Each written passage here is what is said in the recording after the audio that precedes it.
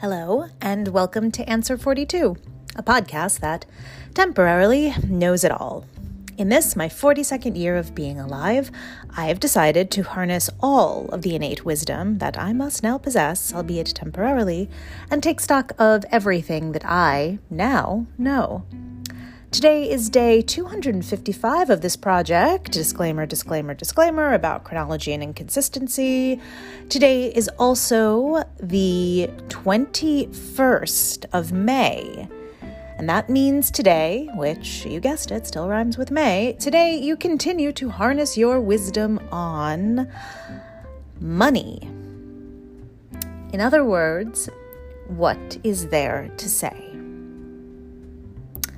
And I'm not sure what there is to say right now, but that's never stopped me before, so future you, here is some developing wisdom.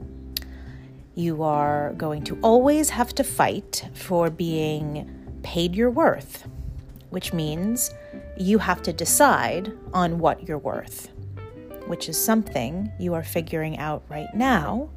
So I hope that worked out for you.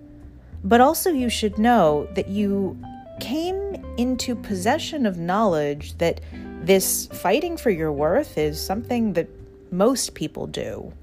So hopefully that's helpful. Also, future you, this is the year that economic turmoil started to really affect you personally in measurable ways, and that really forced a change in how you think about money. And this is also the year that you started thinking about money as a means to design a life that you want to lead, as opposed to something so mercurial and uncontrollable. Lastly, future you, it's still really fun to ask yourself what you would do if you suddenly found out that you won the lottery and had access to some set amount of money that came with a directive that it had to be spent.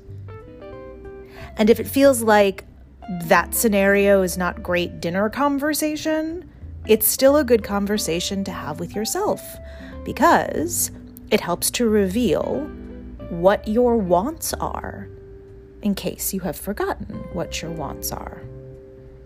Yes, ask yourself what it is you want. What's the worst that can happen? Tomorrow is the 22nd, where you continue to harness your wisdom on disappointment. In other words, what could have gone differently? Thank you for witnessing my 42nd year. Bye now.